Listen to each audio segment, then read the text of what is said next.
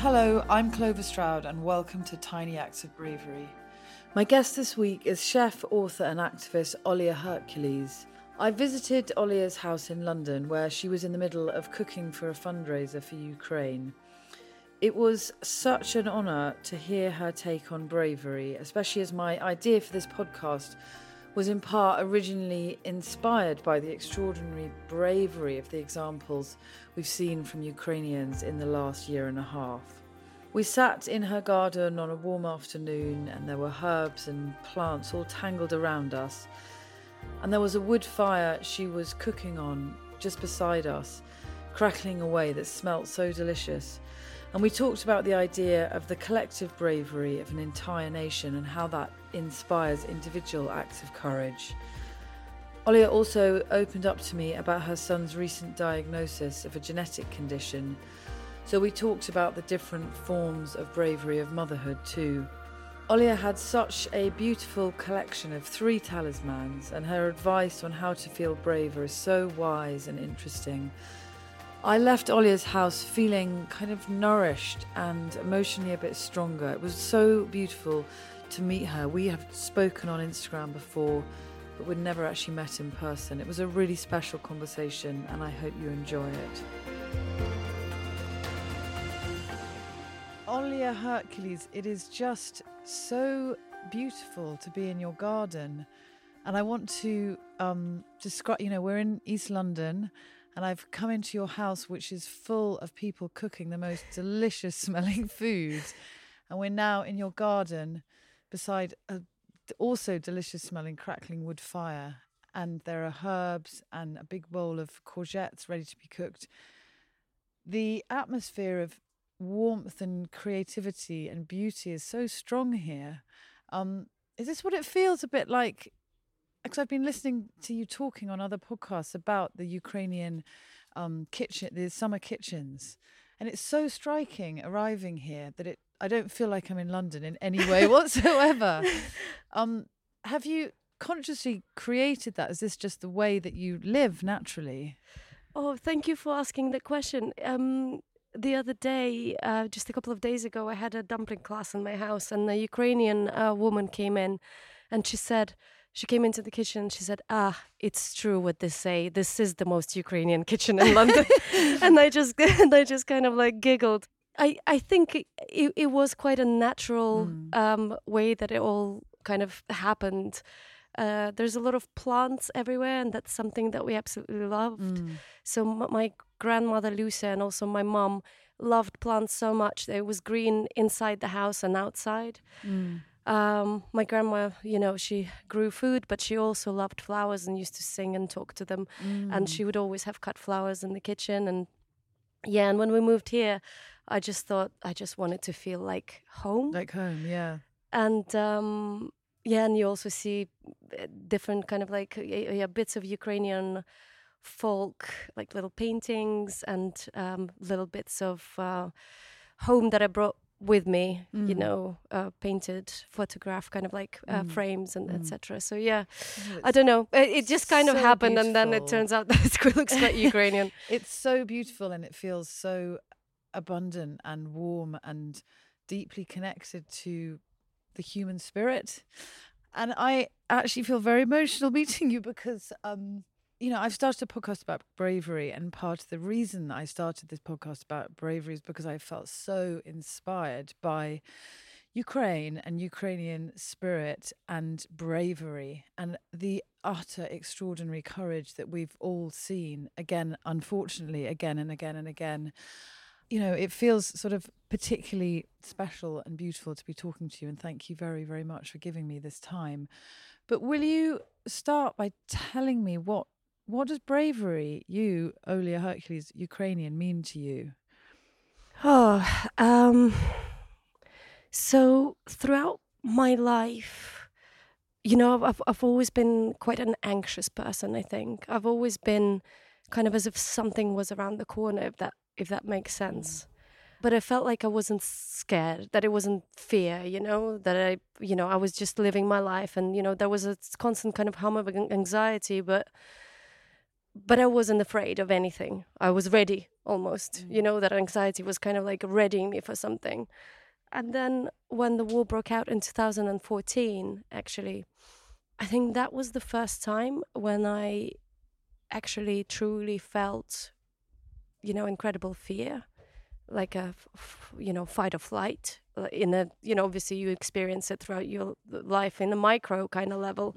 But that was a really kind of shock to the brain, because when Russia annexed Crimea, I just realized, you know, that my hometown is right next door. It's 70 kilometers away from the Crimean border, and I thought they're going to come for us. And I was scared that they were going to come for us then, but they didn't. So my parents actually had another 7-8 years of peaceful living. So experiencing that fear, but overcoming it in the past 8 years, and then being re-triggered into it on a completely another level. You know, when the whole of Ukraine got attacked and invaded, and when my hometown was invaded by Russians, and my mom and dad had to flee, and my extended family had to flee, and they're all in exile now, leaving their places, which look very much like what you see around here. Loads of green. We love our gardens. You know, and now, from what I know, Russian soldiers are living in our house, and it feels really, it makes the hairs on my arms stand on end. I think that's a really painful thought to have. And actually, throughout this winter, I just thought, because there were problems with electricity, obviously, and I just thought, are they chopping down our orchard? Is that what's happening now? So it's hard. But despite all of this, and it's not just me, I feel like, as you say, and thank you so much for being inspired and for making this podcast, I think a lot of Ukrainians have shown just how resilient humans are. And you know, sometimes people say, I don't know how you do it. And I say, I don't know how I do it. And I say, if it happened to you, you'd be the same. I know what you're saying, but I also do think that what we've seen is a kind of an extraordinary spirit and an extraordinary courage, which has been incredibly striking for many people, as to the sense of having to kind of face something so terrible as the invasion of your country. And because I suppose we can also see it on social media the entire time as well. But do you feel that there is something about Ukraine, maybe it's the history as well, that there is a kind of history of resilience and resistance and bravery that has fed into the national psyche? That's exactly what I was going to say. We, you know, unfortunately, it's a cycle. It's been happening to us for many, many years. You know, that hum of anxiety isn't just coming out of thin air, or it's not just the modern life that's making us feel that way. It's actually intergenerational trauma that's simmering under the skin. And, you know, because my grandmother, for example, you know, 1920s, after the first lot of starvation before Holodomor, you know, they were quite well-to-do farmers, and her dad was put in prison, and her mom and her siblings were put into a cattle train and, you know, in inverted commas, deported to, you know, the edge near Finland and thrown out in the forest in the middle of winter to die. And they survived. And those kind of stories actually weren't even really shared until a certain point, because, you know, up to kind of like the beginning of the 80s, it was so draconian and totalitarian. I mean, it's been until the end of the Soviet Union, but in the 80s, you had a little bit of a kind of a thaw and a glasnost, etc. But before that, my grandparents didn't dare bring those stories up, just in case the children say something in school and then everybody gets into really serious trouble. But in the 80s, they felt like, there's a little bit of a loosening here, and we can actually tell the stories. And that's when I was born. So I was born into this period when those stories started coming out. And actually, I believe they started coming out when, you know, we have a really big extended family, and we'd sit like we're sitting today under the tree. It was a walnut tree, Today we've got a pear tree, Yeah. and a long table with all of our kind of like extended family, whether it was a birthday or another kind of celebration, and there'd be food and there'd be drinks, and the adults would tell these stories, and one would interrupt another, and sometimes it was fun and loads of laughter, and it's like, no, you don't remember it the right way to do it.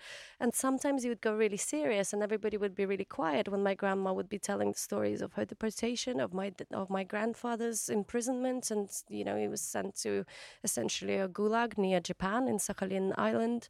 He returned, and they all kind of survived. The thought of kind of like, oh my God, how many little points where they were on the verge of not surviving, and I wouldn't be here. And it gives me strength to think about what they've been through, and maybe I can survive what's going on, what's happening to us now. So drawing on the strength of the past, and also, I mean, it's a beautiful image that you've just described of a long table and generations of a family. Do you think a shared narrative of not just survival but connection and creativity and growth and positivity is important for developing ideas of bravery, I suppose, and courage, and how we do it as individuals and as a group? Well, exactly. Just to go back, I know that I went on a tangent, so just to explain what bravery and courage means to me, it's when you have something to defend, when you've got a really strong feeling of, so for example, the Russians are invading, but why are they invading? What feeling is guiding them? There's nothing there. Like, why are Ukrainians so much fiercer? Is because we've got our families, we've got our houses, we've got our gardens, we've got our communities, and we've got our history. And all of that is feeding into that feeling of, you know what? And now I think it's actually at a climax. And now we are like, no, this cycle needs to stop. Yeah. And we need, and all of that kind of like strong energy is what bravery is what courage is. Yeah. Is something actually from within, which is like, actually, no. Yeah. This is it. Like, we need to stop this now. And I've described that feeling of anxiety, but actually it was also a feeling of, well, I'm ready. Yeah. I'm ready to go, and you can't do anything, and I'm gonna do everything to defend myself or my country or my family. Yeah, it's really interesting as well, because so far these conversations I've had around bravery have been individual acts of bravery, and this, you're talking about a kind of national group energy, which is a different kind of thing and is unbelievably powerful, as we're seeing in Ukraine at the moment.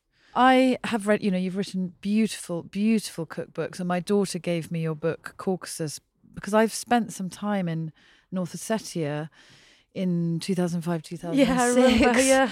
And the cooking outdoors and growing lots of vegetables and food and fermenting and pickling was all really familiar from that time that I spent there, which I really loved, actually. But can you tell me a bit more about, I guess, your childhood in Ukraine and what that felt like?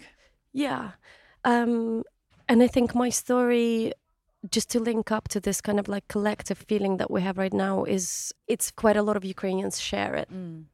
The history and also how we grew up. And I guess that's a really uniting, that's what kind of like gives us that strength and that bravery as well. Power, this huge power, exactly. Yeah. But the way that I grew up, I mean, I was born in 1984 in the south of Ukraine. And, it was a tough time for our parents, and the 90s were extremely grim as well. But there was this, I imagine it as a kind of like a magical net or something that our parents have put around us. So we had happy childhoods. They've blocked everything else off. Everything just bounced off, whatever was happening, electricity shortages, racketeering, just Soviet Chernobyl, whatever. They just kind of like just put something around us and it was just bouncing off. So we actually all, in my heart, I remember the good, the love, and the love and the gardens, and we were quite free, and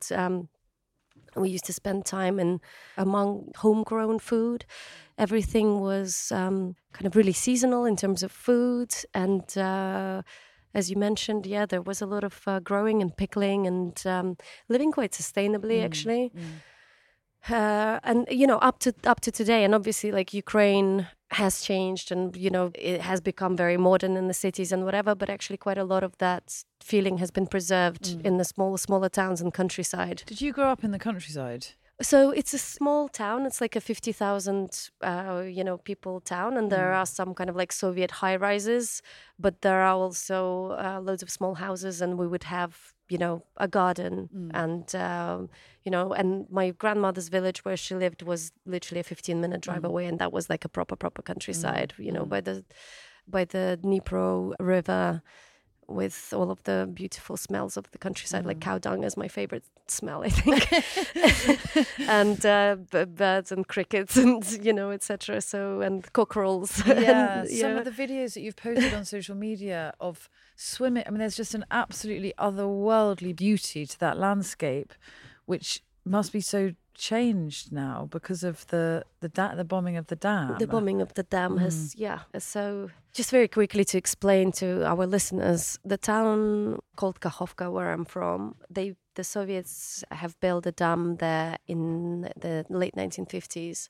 because there was this project, Stalin's project, which was called, I know it wasn't called subjugation of nature, but it was pretty much the project of subjugation of nature. He said not only people or, no, we're a socialist, but also the nature has to kneel down, and we need to take everything out of it. It was just so horrific, that whole philosophy, if you can call it a philosophy. So they built a series of dams because he wanted to create this basically, well, especially in our area, like a sea out of a river. And he created a dam, and as a result, hundreds of villages were flooded, and people were given like a 3-day notice to leave their houses, which were bulldozed, or if they refused to leave, they were just murdered by the flood. And then they were moved to these Soviet high-rises. So they were also, apart from creating the sea, Stalin also was achieving his aim of removing Ukrainians away from the land and from growing and from that kind of, he wanted to destroy the peasants, basically. And the community. And the community. Exactly, exactly. So that was a disaster in itself, the building of the dam.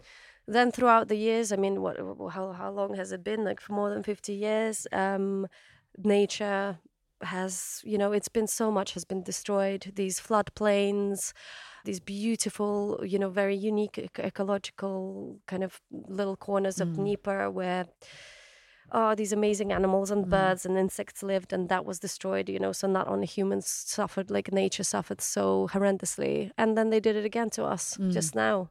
They mined the dam and then they blew up the mines, and we have a really horrific ecological disaster on our hands.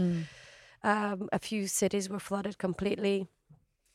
My hometown, Old Kakhovka, the new Kakhovka, has been flooded completely. We were the original town that got flooded. So when this flood happened, the water actually retracted. So my parents' house used to be right on the shore of the Dnipro, and now it's like 50 miles of barren earth before you get to the water.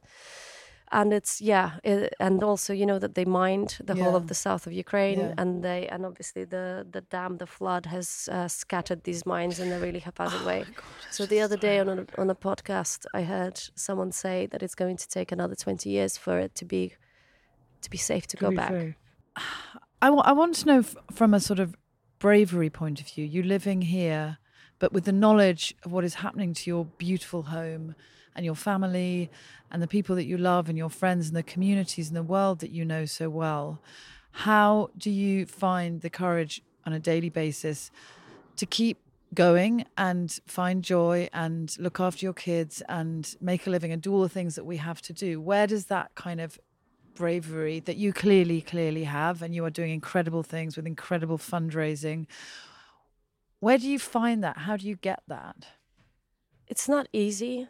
And, sometimes bravery is associated, with defense, I think, sometimes, and maybe even with a little bit of aggression, or at least that's how I perceive it sometimes. If you're brave, you need to be strong, and, and actually it's also about finding that quiet place. Yeah, absolutely. It's having that energy and strength to take a step back.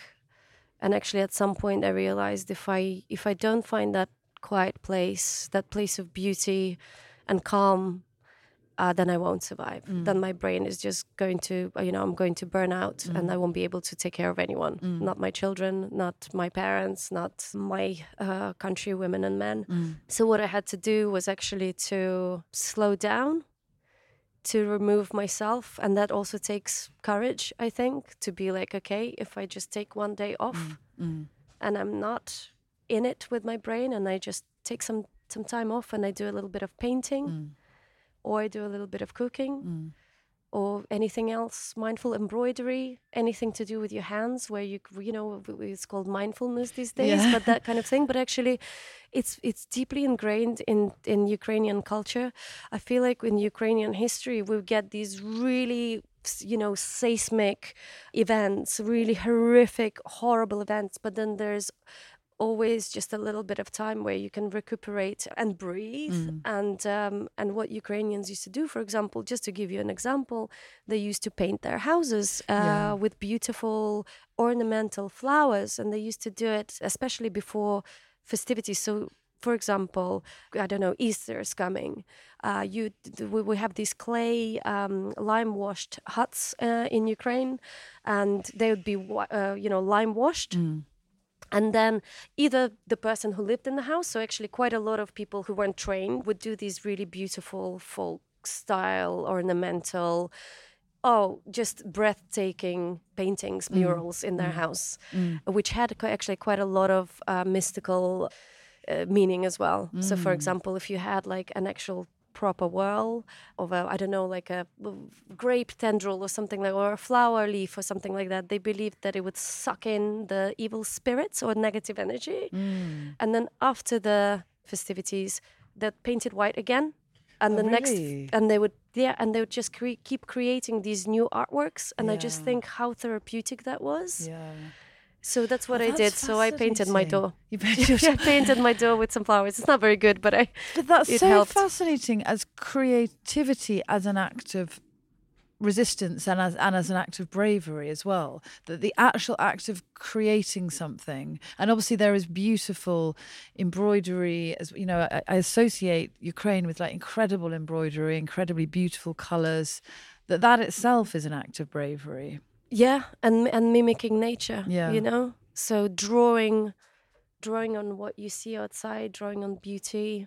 And it is absolutely, I think, another word that I associate with bravery, for example, is resilience and resistance. Will you tell me a little bit about the start of the war and the work that you did raising funds for your brother? Will you tell me how that came about?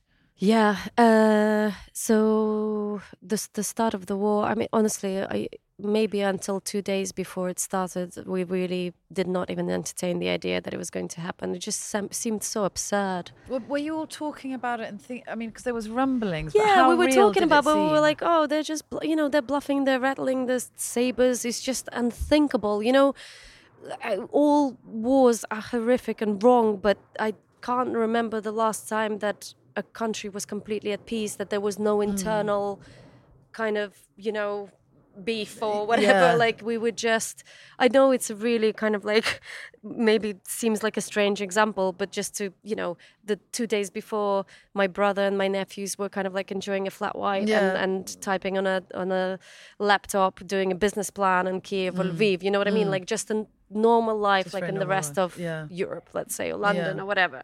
And then the next day, Kiev is being bombed, everywhere is being bombed, and there's this upheaval. It was just so unthinkable that we kind of weren't really prepared, I don't think, in a way. And I wonder what that did, and maybe even for the best in a way, maybe that kind of feeling of courage and bravery after the first initial shock, we would just kind of, that fight or flight just kicked in a really powerful, kind of unprecedented for any of us way. Huge fire that was created. Just exactly, which was simmering, as I say, I call it as anxiety, but maybe something was just simmering there. And then we just went. And, at first I thought my brother has 3 children, so he didn't have to join the army. There's a rule that if you have 3 children, you can kind of just walk away and not do it.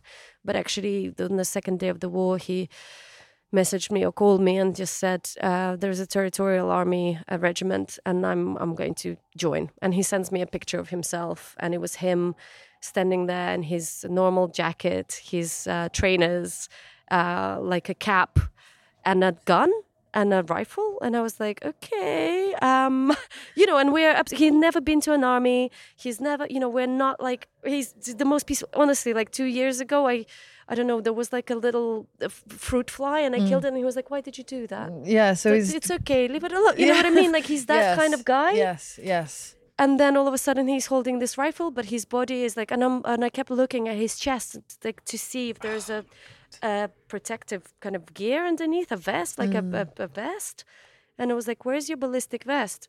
And he was like, this is it. This is all the territorial army has. The rest of the stuff is going to the proper army. And I was like, okay, no. This is not going to do, we're not going to do that. So I think in my kind of like, like intense, super intense and scared, in a way like scared, but also maybe brave kind of voice, I recorded a video and I've put it onto my Instagram, which at the point I think it was about 70,000 people on it. And, they're all amazing people. We're all kind of on the same length. It always felt like a community. They always connected to me through my books.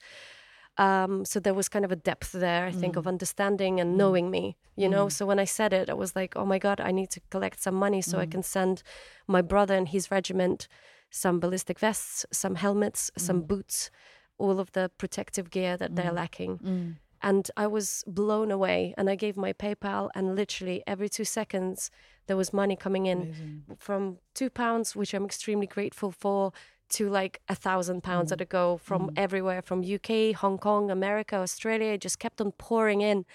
And within 2 days, we've raised about £110,000. Wow, that's amazing. And that was just enough, which you think, it's an enormous amount of money, but it was just enough to equip my brother and another 105 people in his regiment. And we've sent them all helmets and vests and boots and, tourniquets and anything that they need on a battlefield, basically.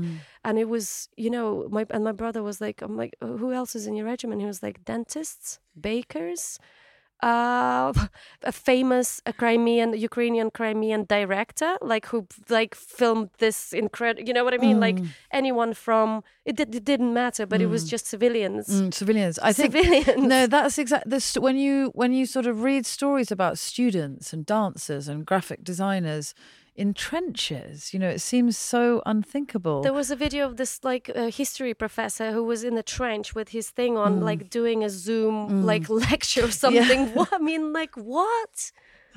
How are they doing it? You say, if when you have to do it, you have to do it. But that kind of generosity and courage and resilience and energy and humor almost, to be like doing and also you do feel there was quite a lot of funny things that Ukrainians were doing. There's loads of memes. We have funny jokes. Very good at memes. They were playing on like tricks. They were playing on Russians, like feeding them laxatives and things like that. And you just think throwing fermented tomatoes at a drone. Exactly. Yeah, that happened. I mean, that is the people you want to be around. You want to be with, and I want to know more about what that is and where that really comes from, and how to be more like that as well. How to channel some of that bravery in the way that we all live. Oh, I don't think I have an answer for that, unfortunately. I don't know. I feel like obviously there's like good and bad people everywhere. I'm not saying that Ukraine is perfect, and there's loads of things that we still need to work towards as a society, etc. But overall, I think in the majority, as far as I know from my experience, people are generally really kind and empathetic. I feel like it's a country of like super empaths.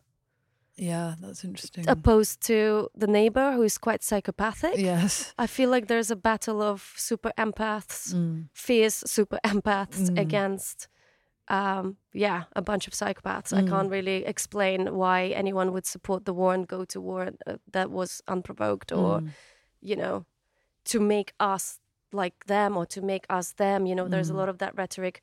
Well, we're the same people, so you must be like us, or you must be with us. There's a lot of that kind of an abusive ex-partner or something like that, when it's like, well, if I can't have you or the children, I'm going to come and kill you all, and then I'll kill myself. Yeah. At that as well, it's also self-destructive for them, and it's really weird.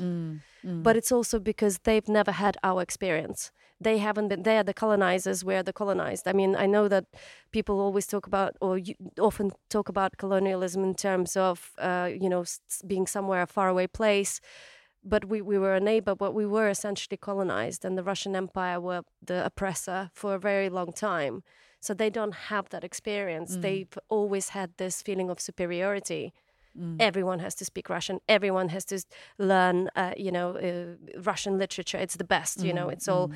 How much of Ukrainian literature and Ukrainian language and Ukrainian culture has been suppressed throughout the years, so we couldn't connect to our roots or our ancestors or our intellectual space, or so there's that kind of disparity. Sorry, I went on a tangent there again. No, but it's interesting as I'm well so because, pissed off. but actually the war has had the absolute opposite of effect of what Putin wanted. It's made Ukrainians stronger and more united and absolutely globally recognized and globally celebrated. And that must be, I mean, I can't say a good feeling because you can't say that it's good that that's come around, but the fact that that has happened must make you feel positive about the future despite the absolute atrocities that are going on.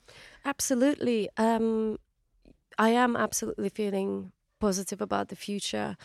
And also, yeah, as you said, we've suddenly felt united. Even though I've been living in the UK for the past 20 years, I feel like I left when I was 12, really. I lived in Cyprus as well. And I felt like I was really connected to my family, to my extended family and the friends that I had, but not really with the Ukrainian community or society. And it was during the war, from day one, through social media, actually, that I've met so many incredible people that grew up in Ukraine, throughout their whole lives, or also people in diaspora, all of the Ukrainians, because the huge diaspora in Canada and in the UK and America, and we all just kind of like pulled in like a hive.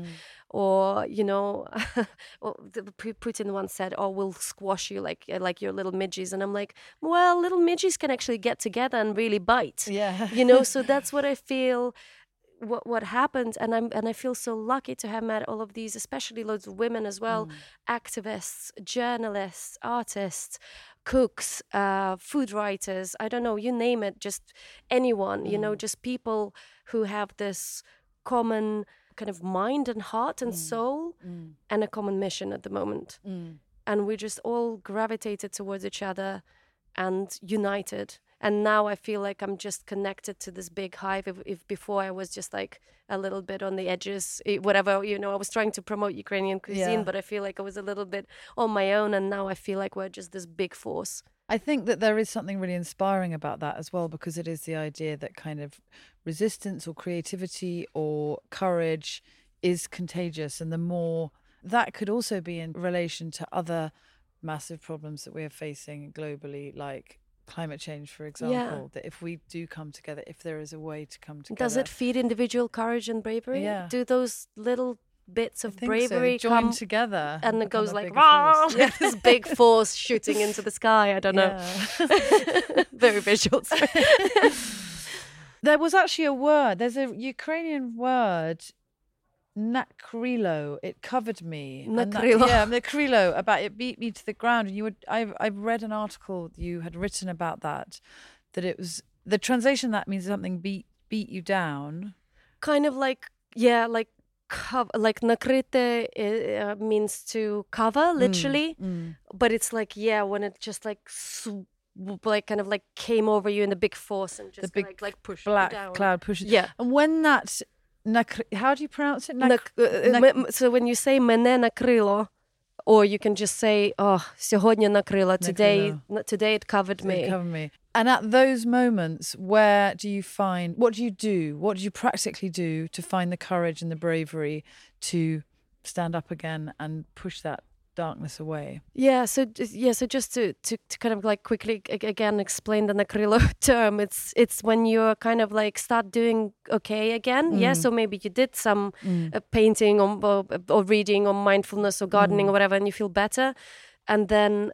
But that's what they're doing, yeah. That's the psychological warfare as well as and then they go and they bomb another city, and you go online and you see that children died or whatever, and that's when it's Nakrilo, and you're just like, okay, I was doing sort of better, relentlessness, and it just pushes you down. So that's what they want. They want us to kind of like give us a little bit of time to, oh, it's okay, and that's how you become extremely exhausted. Actually, so how do we deal with it? We give ourselves a day to cry, and you just allow yourself to feel the way that you feel, and you don't fight it. Actually, well, I've learned that the hard way, because you try to resist it, and then it doesn't really work. So I think it's okay to cry, and it's okay to feel all the feelings, but then the next day you also give yourself some time, if you can. Off work, or if children are at school or whatever, you're just like, okay, I do have a lot of work to do, but I'm just going to give this hour to myself, and I'm going to do a little doodle, or I'm just going to go in the garden and just sit down and listen to the leaves rustle, or the birds. You've posted on your social media about your son's condition, and I don't know if you're happy to talk about this, but his motherhood, the bravery of motherhood. But will you tell us a little bit more about your son? Yeah, the reason why I posted about it today is because I want people to know, and I want him. And I'm sorry, I might get a little bit tearful. No, of course. But I want him to grow up into a world that's accepting and more knowledgeable. And hopefully, it's not just about Fragile X, which both he and I have. So yeah, on top of everything that's been happening to us in terms of the war and everything else, in November, we found out that my then 2-year-old son had a genetic condition called Fragile X, and I've passed it on. And basically, it's when your X chromosome is damaged. And if you're a woman, it's less severe, the symptoms. So in my case, it's neurological things like ADD and whatever, which, well, at least actually some things made sense to me finally. And another thing is premature ovarian insufficiency, which means that I'm experiencing an early menopause at the moment. So yeah, and then my son is affected. He has only one X, and if that's broken, it means that he produces very little or no. We don't know yet, because we're still waiting to see a geneticist to explain everything to us. But there's a protein that you produce which is responsible for your brain development, and if you don't produce it or produce very little of it, you've got what they call charmingly a global developmental delay. Which also means that, you've got a speech delay, and autistic actually traits are very common with Fragile X kids. And we've been told that it's very rare or to be honest with you, I haven't found. Sorry. They're very rarely completely independent when they become adults. So, yeah, Wilfred might be with us, for his whole life. He won't have a regular kind of adult life. I don't know. I'm doing everything I can to challenge that notion. We'll see. So we found out about that, and well, at least it made sense. Everything is because I thought that it was autism, because he didn't speak. He was late in the development of many things, low muscle tone as well, and loads of things like that. But we're doing it. We're processing it still, but we are also doing everything that we can to help him. I have a child who was diagnosed with global developmental delay, and I was told that she wouldn't achieve many things that she is now achieving. And I don't know your son at all, and I don't know about his condition, so I don't want to say anything out of line in any way whatsoever, but believing in the child and communicating love and your belief in that child is, I think all that matters, and what makes a good life and a a valuable life is so varied and so surprising, and children do also surprise us. And my child, who I was told that she wouldn't.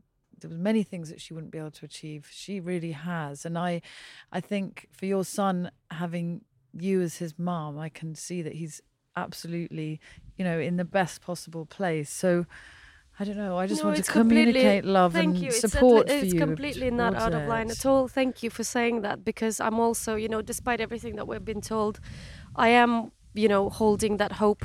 I think hope is so important. And maybe hope and bravery are also very closely related, because you can't be brave without any hope, and you can't be hopeful without being brave. Absolutely. So I am being hopeful and brave about the diagnosis and about what's happening with Wilfred. And actually, as you say, like, he's an incredibly happy boy. And he's, for whatever challenges he's having, he's thriving. He's thriving. They call him Little Chef at nursery. Oh, really? He loves cooking. Well, I can't he's imagine he has no other choice, I guess. Beautiful environment in which to be growing up. I mean, the abundance of, and I love it that it's messy here. This is not a neat garden at all. No. And there are weeds, and there are paths. There are brick paths, which are there's this just feeling of life. And I think we've become so obsessed with control and neatness. And I think it's the wrong way to be as human beings. We need to be, life is messy and difficult, and we have no control over it at all. And sitting in this garden is just and having this conversation with you is such a kind of timely and beautiful reminder of what it means to be human and how difficult and hard and extraordinary it is. Will you share your talisman? I think you're going to have, if I can see something really beautiful on the table in front of us. So will you share your talisman? Yeah, I will. Is it okay that it's 3? Yes, two definitely. are connected. Abundance. Well, actually, no, they're all connected, actually. So on the 2 days before the war happened, and I have a very, as you have heard, I spoke about my grandmother Lucia, my mom's mom, who shared all of those stories with us. So she died when I was in my early 20s, but she was a really powerful kind of figure, and I actually have quite a lot of dreams about her being up in the sky, like in a very kind of like classical way, in this big kind of like communal space in the sky. And I don't know, I just feel a really strong connection to her. I feel like her stories live within me. And 2 days before the war, I posted on Instagram, I said something like, you may rattle your sabers, but we have a million ghosts behind our backs, yes, I saw sharpening their scythes, waiting for you. And I kind of just clung on to that image, not necessarily of my grandma as this terrible, ghost, but as this power. So I've got 2-3 talismans. 2 are connected. So one of them is a picture of her in a frame that I painted. It's lovely. during the war, using this Ukrainian Petrikivka technique, or at least I was trying to. And it's a picture of me when I was, just before she died. I think a year before she died, and my auntie, who's also gone. She died from pancreatic cancer when the war started in 2014. And it's the 3 of us, and I feel like we are really united, and they give me strength. And it's like an altar. So they stand on the mantelpiece, and that's like an altar almost. And then I've got this doll, and I will describe it. So it's linen and little bits of embroidery, and she doesn't have a face. It's like a cloth face, and she's got 2 long plaits, and a little bit of red and black ornaments. And she's called Lalka Motanka, which means kind of like a woven doll in Ukrainian. And it's a really ancient Ukrainian tradition, a talisman for the home, essentially. So she's the protector of my home, and she was actually made by my nephew when he was 9. Oh, really? So it's Lovely. and When he was 9, he's very impressive craftsmanship. Yeah, I'm sure he had a little bit of help, but so Lalka Motanka. So we have them as these protectors of the house. And the reason why she doesn't have a face, they say if you put a face in it, then it can be associated with a person, then that person can have the power, you know. So she's just this kind of ancestral female protector of the house. And she kind of like sits on top of the frame like this. And it gives me strength and courage to keep going. I don't know, I've just put a lot of meaning and feeling towards it, and I feel like they're projecting all of this energy that I need to keep going. And then there's another little thing, which is a little pendant of a ghost, which actually belonged to a friend of ours. Do you know Sophie Hayward? Yeah, Sophie's a really good friend. So Sophie was really supportive when the war started, and she actually, you know, it was a little bit of a freedom fighter HQ here, where loads of people came and volunteered to help me out, because I was, you know, in this ocean of, I don't know, activism that I didn't know how to handle. And I actually was in her house, and I did this choir fundraising thing. I was a part of a choir, and we were singing Ukrainian songs. And then afterwards I went to her house and we had a glass of wine. And then the next morning I had this really important interview, I think for ITV, after Matt Hancock or someone. Oh no, Dominic Raab. Sorry. So it was Dominic Raab, and then it was Olia Hercules. And I was like, oh my God, you know, and I was so nervous that morning, and I just said, oh my God, do you have something that I can fiddle with in my hands? And she like, yes, you know, let me bring you, you know. And she brought out this box of jewelry, and she was like fumbling actually for her boyfriend's at the time Greek beads. And she, as she was looking for them, this ghost fell out of the box. And to describe it, it's like a really kind of like, how would you describe it? Well, it's a really sweet, almost like cartoony image of a, and it's a hammered gold, but it does sort of look like a cartoon ghost, but it's kind of very Casper with the hands up, like hey, like jazz hands, ghost. So it's actually it's humorous, isn't it? Yeah, it's nice. And and she fell out, and I just thought, oh my God, it's a sign. Because basically when you're going through trauma, even, you know, whether you're spiritual, even if you're completely not spiritual, I am, but I'm, you know, I can also be quite skeptical. But she fell out, and I was like, it's a sign. And I'm gonna hold on to that and to that hope that it gave me, and to that kind of, I just thought a ghost that I mentioned in the thing, and it's my grandma, and I actually wore it for the first 6 months. I didn't take it off. Yeah. And then actually at some point when I felt a bit better, I was like, oh, actually it's really like bothering me at night. It digs into my skin. And I took it off, but I still, you know, it's with me. Like I take it around in a bag. And I think I love your talismans, and I'm actually interested to know, because I think of Ukrainian culture as full of beautiful things to hold on to, like the artwork and the, you know, this embroidery. You know, I've had different sorts of trauma, but a lot of trauma in my life, and I have found like small beads or necklaces, or I have a little metal head of Christ and things like that, things to hold on to. Do you find talismans helpful? Absolutely. And you know, one thing that I saw a lot of Ukrainians mentioned was, you know, they'd post a picture of someone from, I don't know, from Europe, and it's not to make anyone guilty, but just to show what's been happening to us. And you know, a woman would say like, oh, you know, how amazing, this woman has shared 100-year-old talisman from her great grandmother. And a lot of us Ukrainians have been deprived of that. We don't have that connection. We have, like, it goes up to, some of us don't even know, like, our great grandparents, because they were just murdered or deported or whatever, and also dispossessed. So we don't have those things that are passed on from generation to generation, which sometimes become talismans as well, and have so much feeling. So I think now it has even more kind of meaning. And it doesn't have to be jewelry or something. No, and it doesn't. It's just something that has been passed on, and it's so important to me. So all of these little things, like this lalka motanka and this frame and this little ghosty, you know, that I know that I'm gonna hold on to it, and the diaries that I'm keeping, and you know, I'm gonna keep them, and that's the treasure. That's the stuff that I'm gonna save. And it's you know, if there's a fire in the house or something like that, that's what I'm gonna, apart from my children, obviously. But in terms of possessions, that's what I'm gonna grab and take with me, because it just has so much energy and meaning and feeling in it, and I want to. And the feeling of the life around it, and the people who've been around that life as well. Yeah.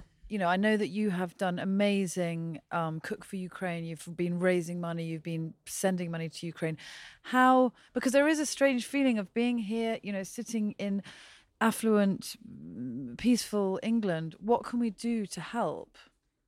I know that there's kind of like not kind of, there's a financial crisis and everybody's really struggling. So if you can't donate, and I still encourage everyone to donate. And I know that I have always been a peaceful person, and I would say like, oh, I'll donate for humanitarian causes, but I would never donate to an army. But actually, if we don't get them out of Ukraine, this is just going to be a plaster. All of the humanitarian aid, it will just be never ending. They will still keep hurting us.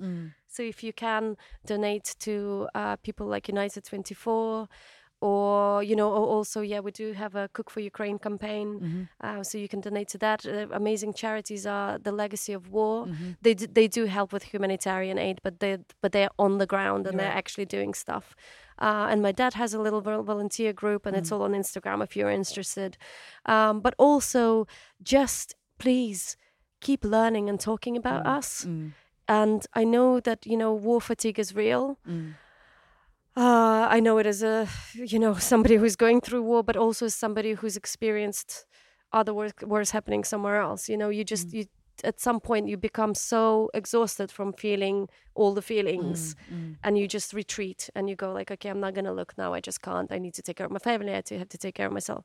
So maybe if people can just learn about Ukraine, learn about Ukrainian literature, go to the Saatchi Gallery. There's this amazing Maria Primachenko, this folk artist exhibition. Go and see everything that I've been talking about, because she's been very much influenced by all of the folk house painting art, etc. Yeah. She's one of the best Ukrainian artists, and talk about it and keep promoting Ukrainian culture. Check out Ukrainian poets like Serhiy Zhadan. Cook. Please keep cooking Ukrainian dishes and put them up online with Cook for Ukraine hashtag. It just keeps Ukraine in everyone's psyche and consciousness without it being overbearingly horrific. And I think that also does a positive thing. It's just, it keeps us in the news, but also in a soft way, so people don't forget about us, because it's very easy to disassociate if it becomes too hard to bear. So it's contribute what you can, but also keeping the spirit of Ukraine and the people of Ukraine alive to you and inside and you. Also, if you see that something is happening and Ukraine needs political support, please, it does work when you write to your MPs or your representatives. And if you're that inclined, if you can write a really good letter, please do. It would only take you like 5 or 10 minutes. Distribute even a template between your friends and just send it off to your MP and just say, Ukraine needs this or Ukraine needs that. You can see on Twitter just whatever, I don't know, even our President Zelensky says, like, we need this and this and that. Campaign for us in that way. It's a small way, but altogether like a hive that we were talking about. Yes. And, and people have been doing it all over the world and in the UK, and I'm so grateful to everyone. There is that community kind of goodness, of kindness. So please just keep going. You've been amazing, and we would appreciate if you just keep going until it's all over. It's good knowing as well that the letters to the MPs do make a difference, because you can think, well, what difference can I make as an individual? But thinking of that, well, they want to be elected again, so they will listen to to people who keep asking. So please keep doing it. To finish, what advice would you give to somebody listening to this, to me now, to the feeling of like how to be braver in so-called normal life? How can we be braver? You absolutely need to learn how to have courage to give yourself a break. Without it, honestly, like throughout, and you might know it as well, without having a bit of a break, a bit of a pause and taking care of yourself, you can't be brave in other ways. You can't do good to others. You can't take care of others if you're broken. I honestly think this is a number one, really essential thing. Our whole lives, like, there's this notion of like, oh, don't be selfish. Oh, you're so selfish. And of course, there are acts of selfishness that are absolutely horrific. But self-care, caring for yourself is really important. Yeah. So be courageous and have bravery to take a momentary step back to recuperate, so then you can be brave in an active way. Lift up again, yes. It's such a good piece of advice. Thank you so much. It's been so beautiful sitting here in your garden and hearing you talk so articulately and with such kind of passion and heart. Thank you very, very, very much, Olia. It's been lovely. Thank you so much for having me, and thank you everyone for listening. I don't know if you can hear, but I'm walking around my kitchen and it's kind of quite echoey and empty in here. We move to America tomorrow. I have been in the process of packing up the house for the last 3 weeks. It's a job that seems to have gone on and on forever. The more I pack, the more stuff seems to appear everywhere.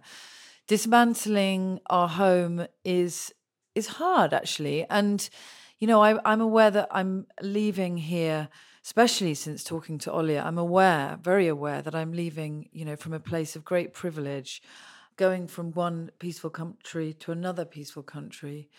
But nonetheless, the act of leaving home, the place where we have lived since 2014 and where my children have been really happy, is emotional. It's early morning here and Lester has just wandered in wearing his pajamas. Morning, Lester. Morning. He was worrying because he slept in Jimmy's bed last night, his big brother, and Jimmy leaves to work at 5:30 a.m. So we're all going to have to get up and say goodbye to Jimmy, who we love so much, at 5:30 since we leave at midday tomorrow. Jimmy and Dolly are staying in England. Jimmy is staying in England to go to university, and Dolly, my eldest daughter, is coming to America with us for a month and then coming back for university. So I'm also going to be separated from my 2 eldest children, which kind of goes against, I suppose, everything that I've always wanted as a mother, to be in a separate place from them. So yeah, it's just lots of new stuff that I'm dealing with. I thought I was kind of fully bound to this home and fully here. I didn't see moving to America on my horizon at all. If you told me a year ago I was going to be going to live in America, I'd said, what? But it's interesting and it's challenging. It's early in the morning and I've already cried. I know that I'll cry multiple times today. Lots of friends keep dropping in and it is emotional. I feel emotional even talking to you about this now. I'm somebody that feels a lot of stuff, and that's what I express in my writing. That's who I am as a creative person, I suppose. And I think this move to America will be exciting in so many ways, and sad, and interesting, and weird, and difficult, and good. As my really good friend Anna said, even if it's really, really shit, it'll still be really, really good. I know exactly what she means. Anyway, I will definitely be recording this from America next week. How strange is that? Thank you for listening. I'm Clover Stroud, and I really look forward to sharing more brave conversations with some of the amazing guests I have lined up. To keep up with the episode drops, please follow Tiny Acts of Bravery on your podcast platform.